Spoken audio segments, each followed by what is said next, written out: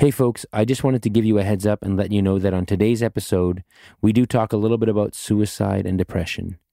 We always leave some information in the notes for you if you or somebody you know is going through these things. Most importantly, we hope what you learned today is that it's okay to talk about it.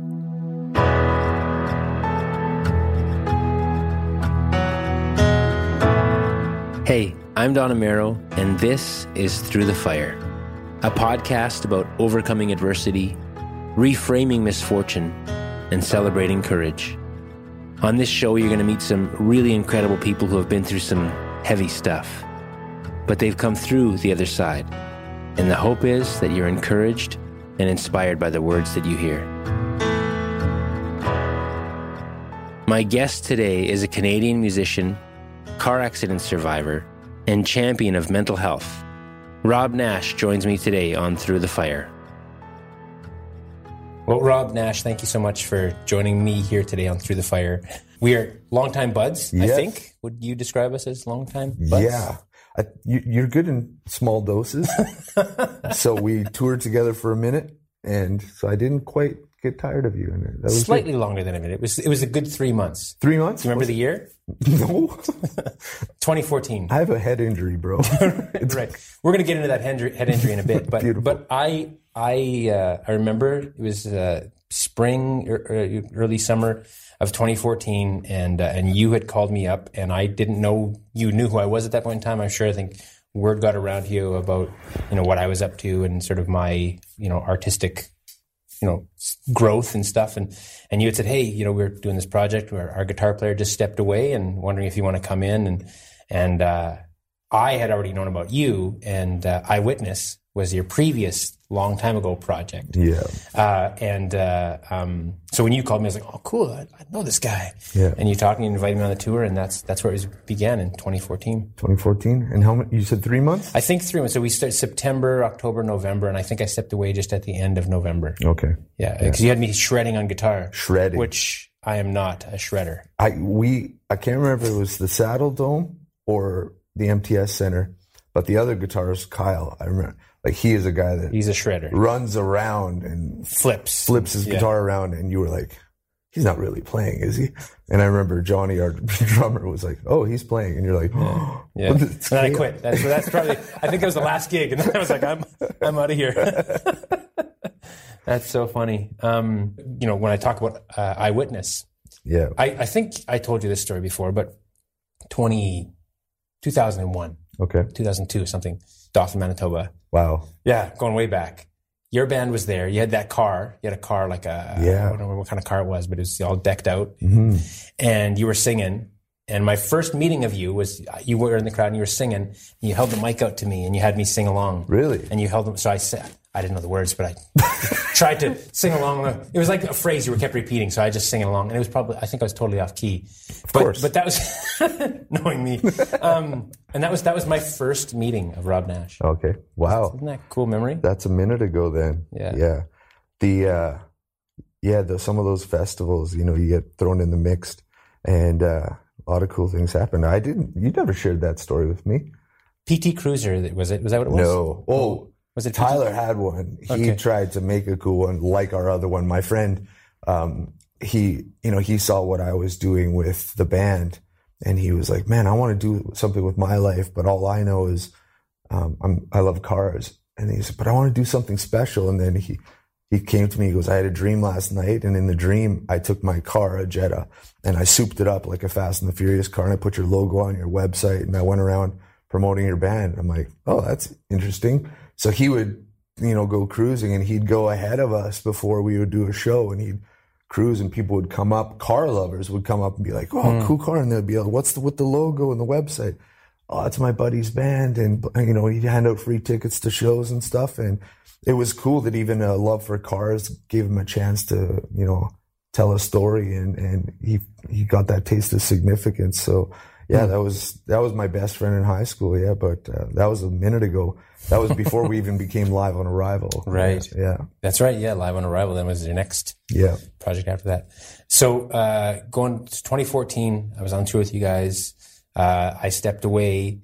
The tour kept going, kept running right up until, I guess, the pandemic, I would say, right? Like, or just before? Well, so we had done 3 albums as Eyewitness, and then we got that big opportunity that you think you're all waiting for, and that was we got a record deal, and there was an Eyewitness in the States, so we had to change our name, and we changed it to Live on Arrival, and it was intimidating. We went from, some smaller studios in Winnipeg. I'm flying out to Vancouver, and I'm walking through these hallways, and I'm looking at all these gold records. I'm like, where am I? And then you're sitting with these producers from LA and Vancouver, and they're like, we're going to make sure you're writing hits. Like, we're going to write an album together. And they're like, hey, so first song, what do you want to write about? And I was like, I met this homeless guy at a soup kitchen. I want to write about him. And they're like, okay. So we wrote a song called Hello Goodbye. And I remember one of the guys was driving to my hotel that night, and they're like, hey, that's cool that you got that off your chest, a song about a homeless person, but nobody on the radio wants to hear about homeless people. We need you to write hits. And it was funny because we had a massive launch party. Our label was, flying out different radio stations and schmoozing them in limos and 5-star hotels, playing our music, saying this is going to be the next big thing. What you don't know as an artist is all those expenses, those limos and hotels you're going to pay for as an artist later. That's all coming out of your pocket at the end of the day. It's a loan. And then the weekend before they released our song, they flew the 55 biggest radio stations out to Vancouver. And I'm backstage at this private club. And they're like, hey, we're going to introduce you. Just walk out and, come out and we're going to introduce you. And they're like, here he is, Robb Nash. And I walk out, and they had all these nurses with short skirts dancing around me. And I'm like, what is this? And I'm like, oh, and I'm sure we'll get into this, but I was in a big car accident, and they were using it as a gimmick. And I was super upset because that was something very vulnerable part of my life, right? So, but then there was this after party. It was chaos. It was like the big rock star life. And then the following week, they released our song, and the song that everybody picked was the song about the homeless guy, and it went to number 3 in Canada, just like that. A lot of it was BS, because you have to have the right people around you that can schmooze with those radio stations, and you need some money behind you to make that happen. But all of a sudden we got songs in the top 10, and we're touring with huge bands. That's a super cool journey. I want to get, there's some things you said, you said significance a little while ago. Yeah. And I know that's a big part of your story. And I want to get into that in just a second, because I know where your story, well, I wouldn't say where it began, because I don't know your early years, but I know there was, like you said, that car accident. Would you take me back to that, what happened, and let us know kind of what happened? Yeah, for sure. So I was, I grew up in small town Manitoba, very legalistic religious family. And, I wasn't allowed to listen to anything mainstream, but then I actually left to go to school somewhere else, to a school I'd never seen before. I was on a scholarship and bursary and stuff. And I went out there and I played drums, not guitar at the time. And everyone was like, you play drums? I'm like, oh, can you play Guns N' Roses? Can you play Nirvana? And I was like, oh, I'm not allowed to listen to. Wait, mom and dad aren't here. Maybe I can listen to this. And then I just got addicted to music. I was like, oh, just as a listener. But then I started playing guitar, and then had a high school band just for talent shows. Never thought I'd do it for a living, because my worst mark in school was music. I auditioned for the choir, and I didn't make it because my voice wasn't good enough. But I was just obsessed with music, and I lived out at this school from 15 to 18, away from my family and everything. And then when I was 17, you think you're indestructible. We went for a car ride. We were getting flowers for our dates for the winter formal, and we're flying back down these roads. My buddy, he only had his license for a few days, and wasn't very experienced driver, to say the least. And there was black ice, and everybody else is going, 40 kilometers an hour, and we're going 120, and he's pulling out passing cars. And we were like half a kilometer from our school, and we pulled out to pass one last car, and we got hit by a semi truck. And I was found with no pulse, not breathing. And obviously I came back to life. The person that pulled up on the scene, the first person, just took a first responders course. So he resuscitated me, and I met him a few years ago, and he was the one that explained everything that he saw and resuscitating me. And he said he was trying to hold my skull together because once my heart started beating, like even if you're cut, you know, if your heart's not beating, blood's not flowing.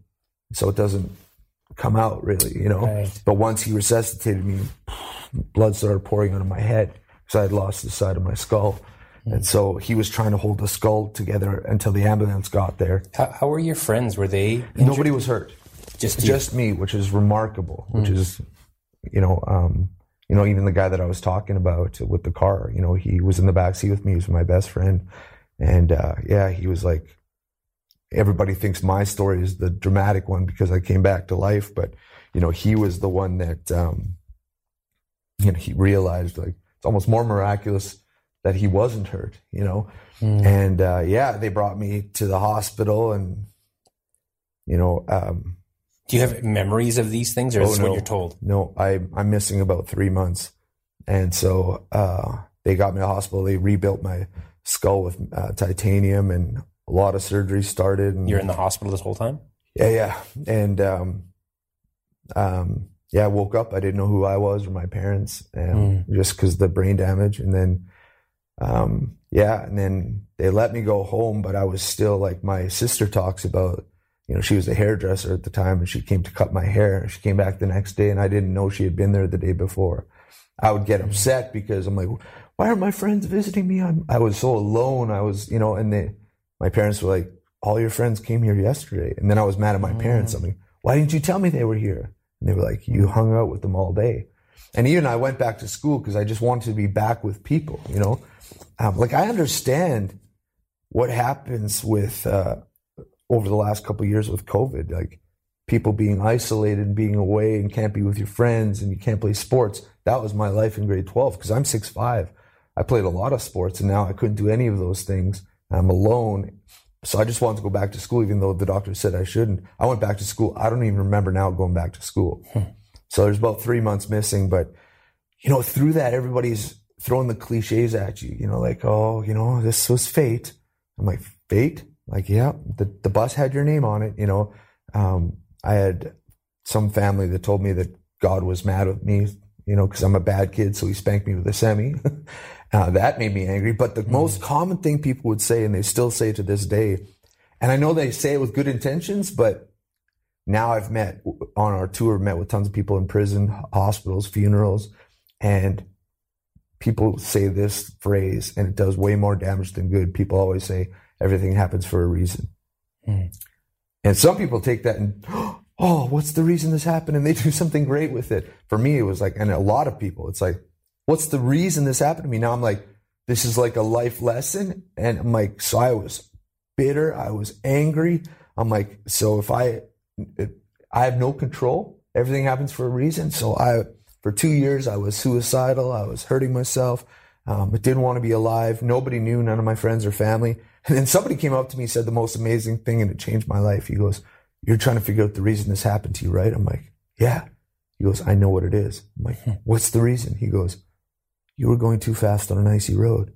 He's like, shit happens. What are you going to do with it? I'm like, oh. And that sounds simple, but that set me free. I realized I'm not a puppet. Wow. I get to make some decisions. And I'm like, what am I going to do with my life? And now what I tell people that I meet with on tour is I say, like, there's some good things that happen that just seem beyond coincidence, you know, for sure. But to say everything happens for a reason, I don't like that. I always say bad things don't happen for a reason. Bad things happen with potential. My accident had the potential to leave me angry, bitter, suicidal the rest of my life, or there's a potential you can take your story and do something with it.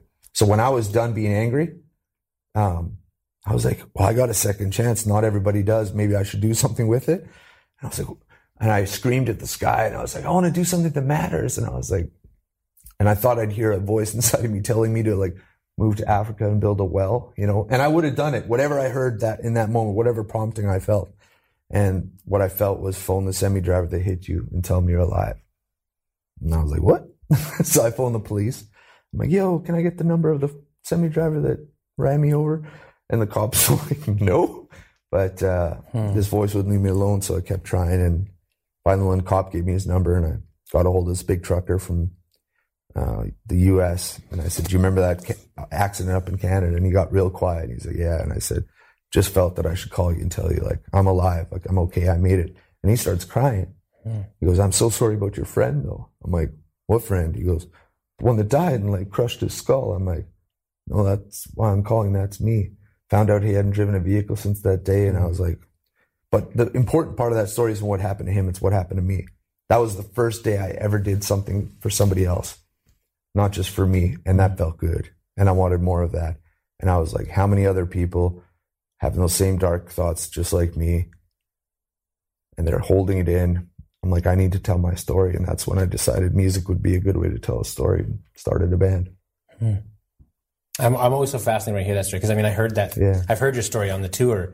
Every day we'd be up playing and we'd be sharing these stories with students. And even still to this day, I find myself moved by all these things and how you articulate the memories of those times. And, you talk about sort of being inspired by, people giving you the reality of that you have some control of your life. You're not just a puppet. Yeah.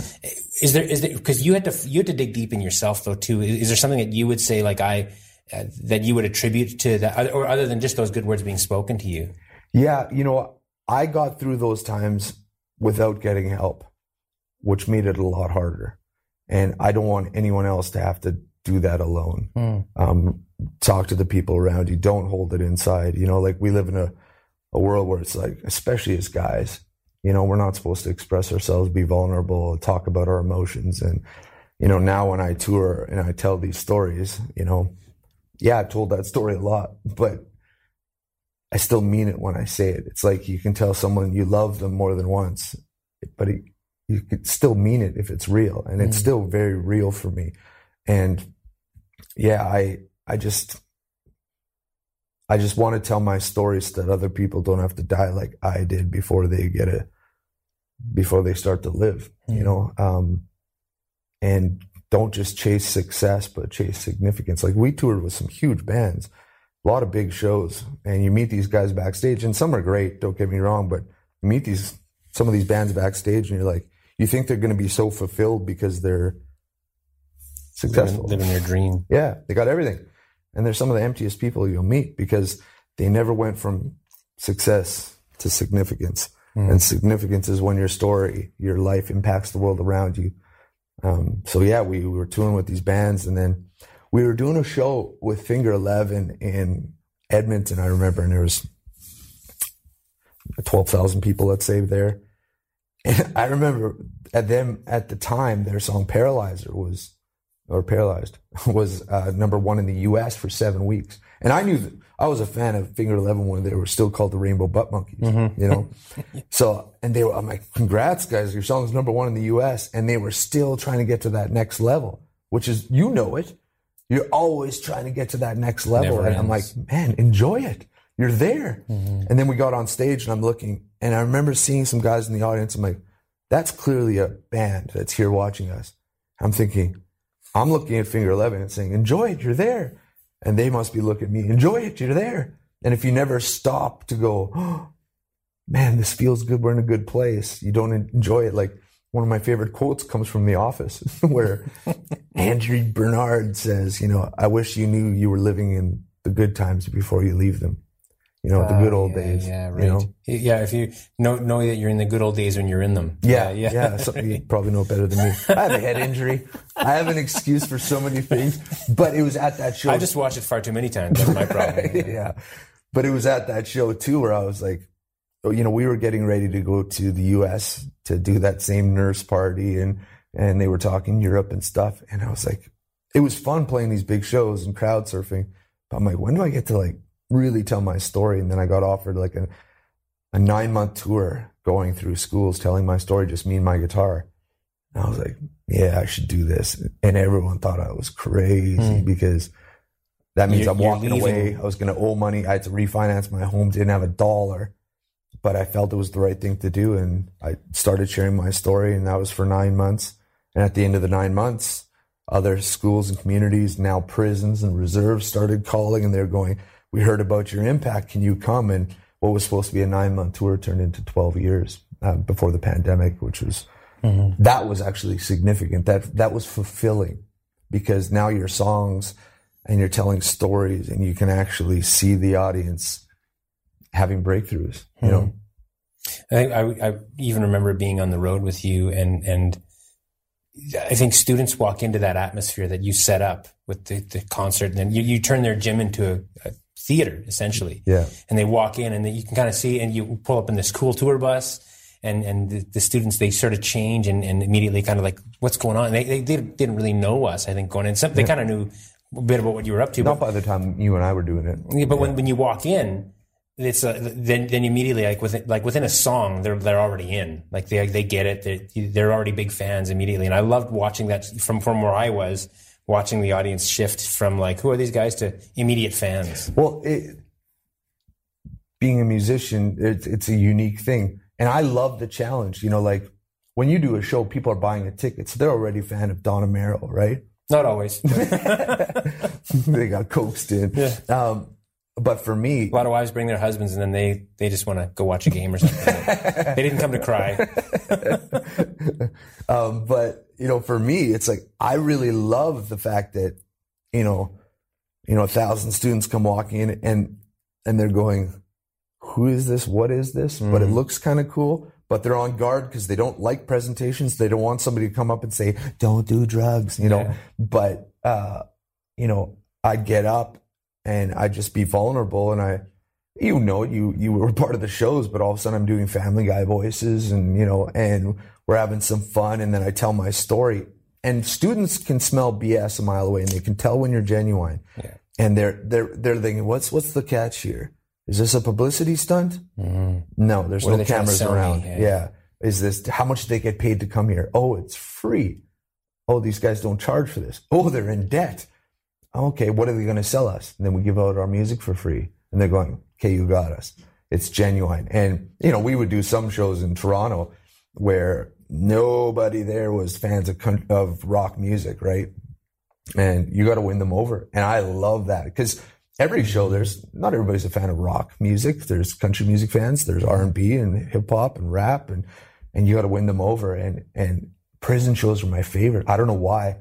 But you got all these guys come in with their feet chained together, and they sit down the front row, and it starts like this. Sorry if this is not the place for it. All good, man. And I love that challenge. I'm like, ooh, I've got to win these guys over. That's just an adrenaline rush for me. So I'm like, yeah, we would do these shows, and they'd see it's genuine. Same thing when we started doing reserves. That was always a part of me where I was like, I don't know why, but I felt this calling to go to, so many people will go spend their money and support, different organizations in Africa, which is great. Yeah. People have no idea what's happening in our own country. And man, when we first got to reserves, it's like, ooh, what's the catch? White boy, another white boy coming with a publicity stunt, same thing. And then they see you're genuine. And not only was I welcomed after a while, but I was embraced, given my spirit name. They call me Bear Chief. So that's why I tattooed bear there with Chief across the fingers. I haven't seen that one yet. Yeah, it means you're they call me the protector, Bear Chief. Yayo Enna. I don't know I think that's in Cree. But yeah, it's very cool. When people can tell when it's genuine.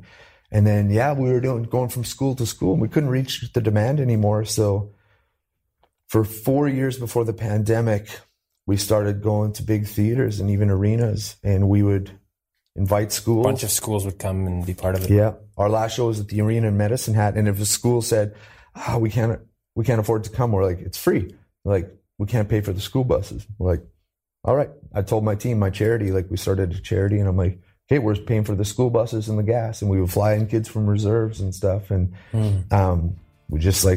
we would do whatever it took to get the message across. I love that, man. Yeah. I love the work you're doing. I always love the work you're doing. I want to hear more about that in just a moment. We're just going to take a quick break here.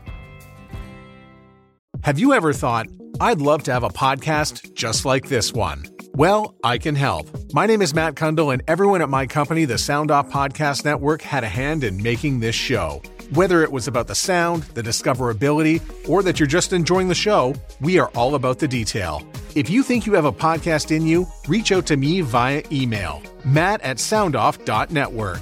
Or check out the website and become one of the great podcasts we work with at soundoff.network. So through the work you've done in schools and talk about, I know a big part of the topic is somewhat self-harm and kind of that piece of it. Yeah. I know you've had suicide notes handed over to you and razor blades and things like that along the way. Yeah. I'm sure you've probably lost count by now of how many things or do you know? Oh yeah, I know. It's 917. That's something. Right. You cherish those numbers. The first time it happened was really unique. There was a school in Ontario that had a suicide, and they asked, "Hey, Rob, can you come right away? We heard about your, effectiveness. We just had a suicide." And on this girl's suicide note, it revealed that she had a pact with one of her friends, like, if you kill yourself, I'll kill myself. And the principal said, we don't know who it is. So we flew out there, and then it was eerie, man. There's 800 students, let's say, in front of me, and somebody in front of the audience, or somebody in front of me in the audience was about to take their life, and I don't know where they're sitting. And I'm like, and until that day, I had never talked about the fact that I was suicidal. I just said, I had this car accident, this is what happened to me, and make every day count because you're not promised tomorrow, right? That was it. I didn't want to say I was suicidal. I didn't want to go there. That's not fun. And I thought, what would people think of me if I revealed that weakness, But now we're in front of this audience, and I'm like, I have to say it. I have to say that I was there. And I got to this point in the show, I'm like, say it, Rob, say it. I'm like, I can't say it. I can't say it. What are the students going to think of me? What are the staff going to think of me? What is my team, my band members going to think? I've never said this to anyone. And I was like, I know somebody in this audience is thinking about taking their life. You're not alone. I was there once too. And I braced. I thought what was going to happen, but it felt like 1,000 pounds off me, just like, that felt good. And then the engagement between me and the audience, my band members went to another level. Now it's like people coming up to you, giving me hugs. And then this girl walks up and she's got this old crinkled up note that's, folded up, and she hands it to me. She goes, here. I'm like, what's this? She goes, it's my suicide note. I don't need this anymore. And she walked off with the school counselor. That was her. We were called there to find her, and we found her. And I was like, whoa, that was, and I talked with a police officer that I know that focuses on teen suicide. And I said, what happened there? That was not fresh. She didn't write that while I was talking. She had that with her. What was that? And they said, oh yeah, very rarely does a person write their suicide note the day it happens. They usually write it, carry it with them for 2 to 3 months before they take their life, waiting for somebody to push them over the edge, or for somebody to reach out and say, you're not alone. And I'm like, really? So it was the next day, we're doing another show, and I'm thinking, if the stats are true from Kids Help Phone, 1 in 5 teenagers had seriously considered suicide in the last 12 months pre-COVID. It's way worse now. So I'm like, well, if 1 in 5 kids is suicidal, somebody in the audience is thinking about it. And I said it again the next day. And it was a little easier the second day, I'm like, somebody here is thinking about taking their life. You're not alone. I was there once too. And a guy came up to me, gave me a note, and it was 917 notes. And that does not include all the ones that would make a video on YouTube and send us the link, or tag us in a video or a picture on YouTube of ripping it up. And it was like, and we even have a song, Thief of Colors, that we play. And while we perform the song, the video is always in sync on the LED walls behind us, and kids would see, other kids ripping up their notes and throwing out their razor blades, just clips that we found on YouTube and stuff of people tagging us. And people are watching this like, I want to be like that girl in the video. I want to get rid of my note. Because way too often the media focuses on the tragedies, and I get it because it sells. But people need to know that every story of mental illness doesn't end with a suicide. Not every story of addiction ends with an overdose. Like, we can learn from tragedy, but you got to balance that with stories of victory and triumph. And that's what we try to do. And we'll often, we'll say, I'll tell a story. We met this girl in this prison, eating disorder, suicidal thoughts. And everybody in the audience is like, wow. And I'm like, do you want to meet her? And then we bring them up on stage to perform with us. Because that's another unique thing. Like this just happened at the mall the other day. This girl comes up. She's like, Rob, your music means so much to me because, I have depression and suicidal thoughts. And I'm like, oh, so you're like me. And she's like, what do you mean? I was like, you hurt deeply, but you love deeply too, don't you? She's like, yeah. I said, you hurt deeply, but you can see when others are hurting, can't you? She's like, yeah. I was like, yeah, you have what I have, and it sucks sometimes, but you can help a lot of people with that. And I think to myself, isn't it interesting that we get diagnosed with depression? Nobody gets diagnosed with empathy. Because there's some beautiful parts about being emotional. So I'm like, so I said, do you paint? Do you dance? Poetry? Are you into music? She goes, yeah, I'm a painter. How'd you know? I'm like, you're emotional. I'm convinced there's a connection between the arts and mental illness. You know it as an artist.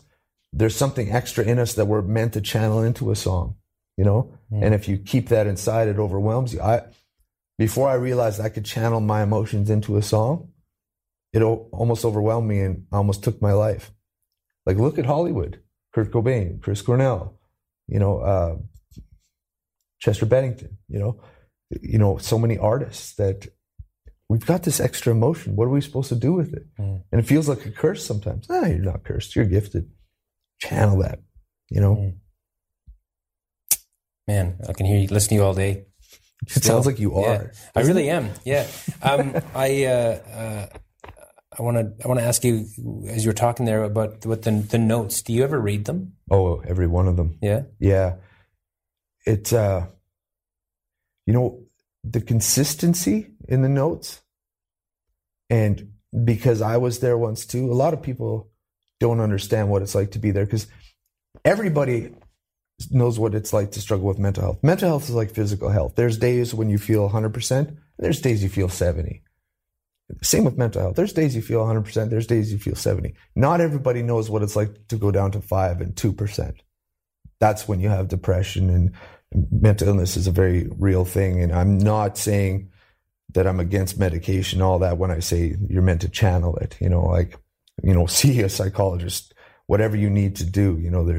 There can be chemical imbalances and all kinds of things. But for us, it's like you're not cursed, you're gifted. But when you read these notes, and because I was there once too, I know that people often say suicide is a selfish act because you take your pain and you give it to the people around you. And of course that happens. If somebody dies by suicide, and I was just with a school on Monday that just lost a student, and that pain goes to everyone around you. But if you've never been there, you don't realize that the lie in your head is that the most selfless thing you could do is leave. You are a burden to your parents, to your friends, your family. Why don't you just leave? So you think you're being selfless, and that's one of the consistencies in the notes. It's like, hey, you don't have to worry about taking care of me anymore. Like, I'm sorry. Nobody wants to hurt anybody. It's like, you can feel that. They just don't want to be a burden to the world around them anymore, Your school curriculum, that started recently? Yeah, well, we did the last show at the Medicine Hat Arena. I don't know how many schools were there, but a lot. And we walked off stage and COVID hit. And none of us knew, is this going to be 2 days? Is this going to be 2 weeks, 2 months? Right, yeah, we all thought that. Yeah, but I was like, something tells me it's going to be a while before we can do these shows. Because now you can buy a ticket to a show if you choose to go. But when are schools going to allow 20 schools into a building?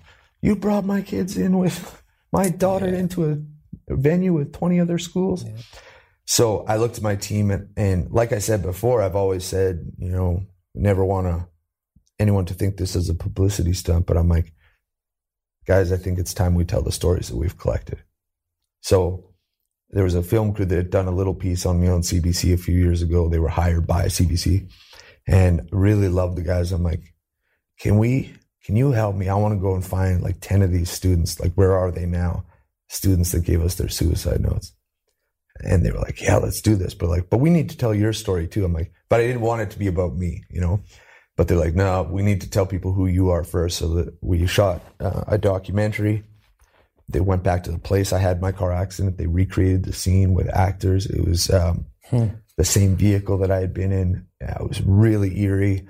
And I was supposed to walk up on this accident scene where this first responder is holding this kid's head together. And 2 days before they shot this whole thing and interviewed me, hearing my story for 12 hours. I'd never gone that in depth before, but 2 days before we shot all that, my dad passed. So I was really emotional, but it brought something really raw out of me as well.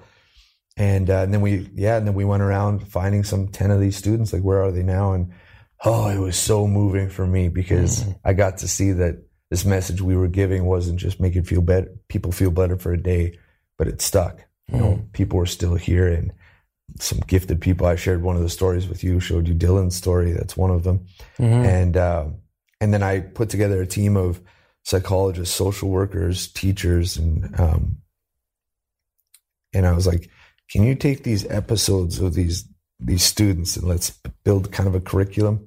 Unlike most curriculums where it would be like very media based, right? We have a lot of great people, producers and video guys on our team. So they took these episodes, like 5-6 minute episodes of these students. So first episode this is Robb's story. They watch a music video and then they journal. What was Robb's struggle? What was his breakthrough? How did he get help? And how is he helping other people? Then they watch Dylan's story. What was his struggle? What was his breakthrough? How did he get help? How is he helping other people? 4 episodes like that we have right now. And then they're asked, like, journal now. What's your struggle? Where could you find a breakthrough? How could you get help? And how could you help other people? And we beta tested it in 4 provinces, and now it's available. We're giving it away for free right now, even though it costs us about $500,000 to build it. But it's available at robbnash.ca for schools, and it's right now there's 6 provinces that are using it already. Could anybody check that out, or is that you have to sign up and? Yeah, we have it for schools because we have to pay for licenses for everybody doing it. Right. But we got a team that's calling the schools and stuff like that and setting them up. But if a school wanted to reach out to you, they could do that at robbnash.ca. You can say there's a trailer for the curriculum to see what it's about. There's a trailer for the documentary as well. It's all done, the documentary. We just working out what platform we're going to put it on right now. And then, and then my producers that I had with the record deal with Live on Arrival, I was doing a show in Vancouver. I'm like, the studio I recorded at, it's down the street. So I went, knocked on the door, I walked in, and they're like, all the producers sitting there like, Robb Nash. And they did not like me very much because you had left the deal. Because I just walked away and they didn't know what happened to me. And they had potential to make a lot of money off of me, right? I said, yeah. So I told them what I'm doing now with schools. I'm like, I'm doing a show at a theater just down the street. You want to come check it out? And they're like, yeah. And it's tough to buy an hour of these guys' time, but we went down the street. They watched the show, and they're artists, so they're all crying. And they're like, we want to be a part of this. So they've produced my stuff for free since the accident, since the record deal. Right. And now they're full-time staff, a few of them, and do my production. So when I said it's time we share our stories, they're like, how about your new album? Because during this pandemic, I toured so much for 12 years, I didn't have time to write. And they're like, can we share your new music too? Because I've written 18 new songs, right? I'm like, yeah, let's do it. So they started talking with their colleagues, and Stephen Stone, the entertainment lawyer, Jeff Rogers, Eric Alper, and then they met with Warner, and Warner was like, how do we not help make this happen? So I signed a distribution deal with them, no strings attached, and they're just like, we want to help get this message out there. So 9 of the 18 songs are out now. It's really, really going well, and it's exciting. The new album's called This Is War. It just talks about the fact that we're at war with an invisible enemy called mental illness. And is that out? Yeah. The first 9 songs. Okay. And the title track, This Is War, is out. And I got the title. I'd kind of worked on something about that a bit once without the concept of an invisible enemy called mental illness. But I was getting an award, and I was backstage, and the other 3 guys getting the award were all wearing their army fatigues and missing limbs. And I'm backstage. I'm like, what am I doing here? I'm just a musician. But then they said, this next guy's fighting a different war, a war against an invisible enemy called mental illness. And I was like, the artist in me went, I could write about that. So the whole album talks about that. It talks about the fact that we're at war with an invisible enemy. And it kind of, in the song, I question the fact, like, we think in the Western world we've created paradise, especially North America. Everybody wants to live here. But is this the promised land that we think it is? This is where there's the most suicides, most overdoses. So I kind of challenge, like, we've lost our way, you know? And so kind of challenges that. And then, so the whole album kind of has that theme. And then I met with the head of the Métis Federation for lunch one day. And then the next day, one of the former Grand Chiefs. And for both of them, I'm like, I'm always trying to learn how to represent the Indigenous people because I feel weird about it because I never experienced that life, right? But I'm like, I want to do this justice. And I'm kind of apologetic about it. And both of them said, I had lunch with one on, let's say, Tuesday, and the next day, Wednesday, with the other. And they're like, quit apologizing. Like, we need allies, and we don't have a lot. And people listen to you that don't listen to us. We're not sure why you're doing this, but thank you. And then when they said ally, I'm like, ally, that's another war theme. So that's one of the songs in the album called Ally. But it's like, in the album, there's moments where you're in the front lines. There's moments where you're in triage. And there's moments where you're in victory mode, you know, and that's kind of the journey. It's like an old school album where the whole album tells a story, not just random songs. You know what I mean? Let me ask you this, like, as I've tried to represent the Indigenous people, you know, and do it justice from my perspective, from what I've seen, you know, what was it like for you? Like, what have you experienced in your life? You grew up in Winnipeg, right? Mm-hmm. What did you see? Did you see a lot of that, you know, the discrimination and racism too? I personally haven't faced a lot of it. Yeah. I think it's because I have Cree and Métis roots on my mom's side, East Coast Acadian European roots on my dad's side. My last name is Amaro. I have this sort of like olive skin. People thought maybe I was Italian. Right. I didn't know what I was because I didn't get a chance to learn a lot about that part of my history. My mom was taught to be ashamed of that part of who she was. And so for me, I grew up just as this like person. My mom would say, I said, what's our background? Mom would say, oh, you're Heinz 57. And so to just be like, there's a bunch of things really. Right. So I didn't really have culture. I didn't have an identity in that way. Okay. And it was sort of years later when I was kind of a young man and I started realizing, wait a second, there's this piece in my life that's a part of who I am, that I can get on the front lines. There's another army term, get on the front lines and be part of change and maybe build a bridge between people. And because for the longest time, I thought where I stood was like this no man's land. Like I wasn't white enough. I wasn't indigenous enough. I was just kind of didn't know where I stood. And no man's land is kind of like the most deadliest place where to exist in the middle of a war. And then I started realizing, wait, it's not no man's land. It's a bridge. And maybe perhaps I could be somebody who's bringing people together. And so my whole MO as an artist, as a person, has always been to bring people together. And so for me, it's because I didn't grow up with seeing a lot of that hatred, and I didn't feel like I didn't feel marginalized personally, but I did see it definitely around in my neighborhood. I grew up in the North End here in Winnipeg. And, I saw it a lot, but I wasn't personally the victim of a lot of it. Right. For me. Yeah. Because even like you joined us at least for one show on a reserve, you know, and I remember, you know, just, you know, often they'll make you a meal and stuff like that. And you're like, yeah, I grew up on these types of sandwiches and stuff. Like it was, you know, whereas Johnny is used to like 3-course meals. Yeah, you definitely wasn't bologna on bannock. Yeah. It was a little more. But because you yourself, you know, we've talked recently where you want to get out and tell more of your story. And would that include that part of your life? Yeah, I mean, it's definitely been a part of the trajectory for me is about, you know, just helping people to not be ashamed of who they are. Right. And in that way, service is definitely a part. I've started saying less I'm in the entertainment industry and more in the service industry. Oh, that's cool. Like my heart has always been, and I think that's why you and I jive so well together. Yeah. For when we jive.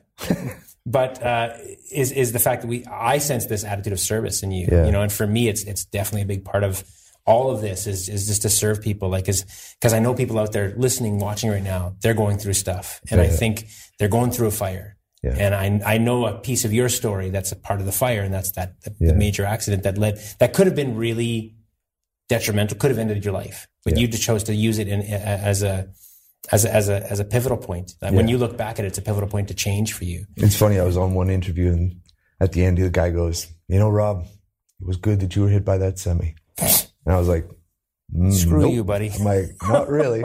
And he goes, well, look what you've done with it. I'm like, the semi didn't make me do this. He goes, but if you could go back in time, you'd do it all over again, wouldn't you? And I'm like, no, I don't think I would. Because like some people think you have to hit rock bottom to learn a life lesson. And you can learn lessons by hitting rock bottom, but you can also listen to the stories around you. And he goes, well, you're young. One day you'll realize you had to go through all of this to be who you are. And I was like, if you can convince me by the end of this interview that I had to get hit by a semi to think this way, I'm like, I'll stop my tour. I'll sell all of my guitars. I'll get a semi license and I'll start running people over. He's like, well, don't do that. I'm like, well, you're saying I had to get hit by a semi to think this way. I don't think that's the case. That's why I tell my story. That's why you tell your story. We've all got stories. We can learn from each other, you know? He goes, well, do you know Rick Hansen? I'm like, yeah, the guy in the wheelchair. He goes, yeah. He goes, well, he told me that he's glad he's in a wheelchair because of what he's been able to do with it.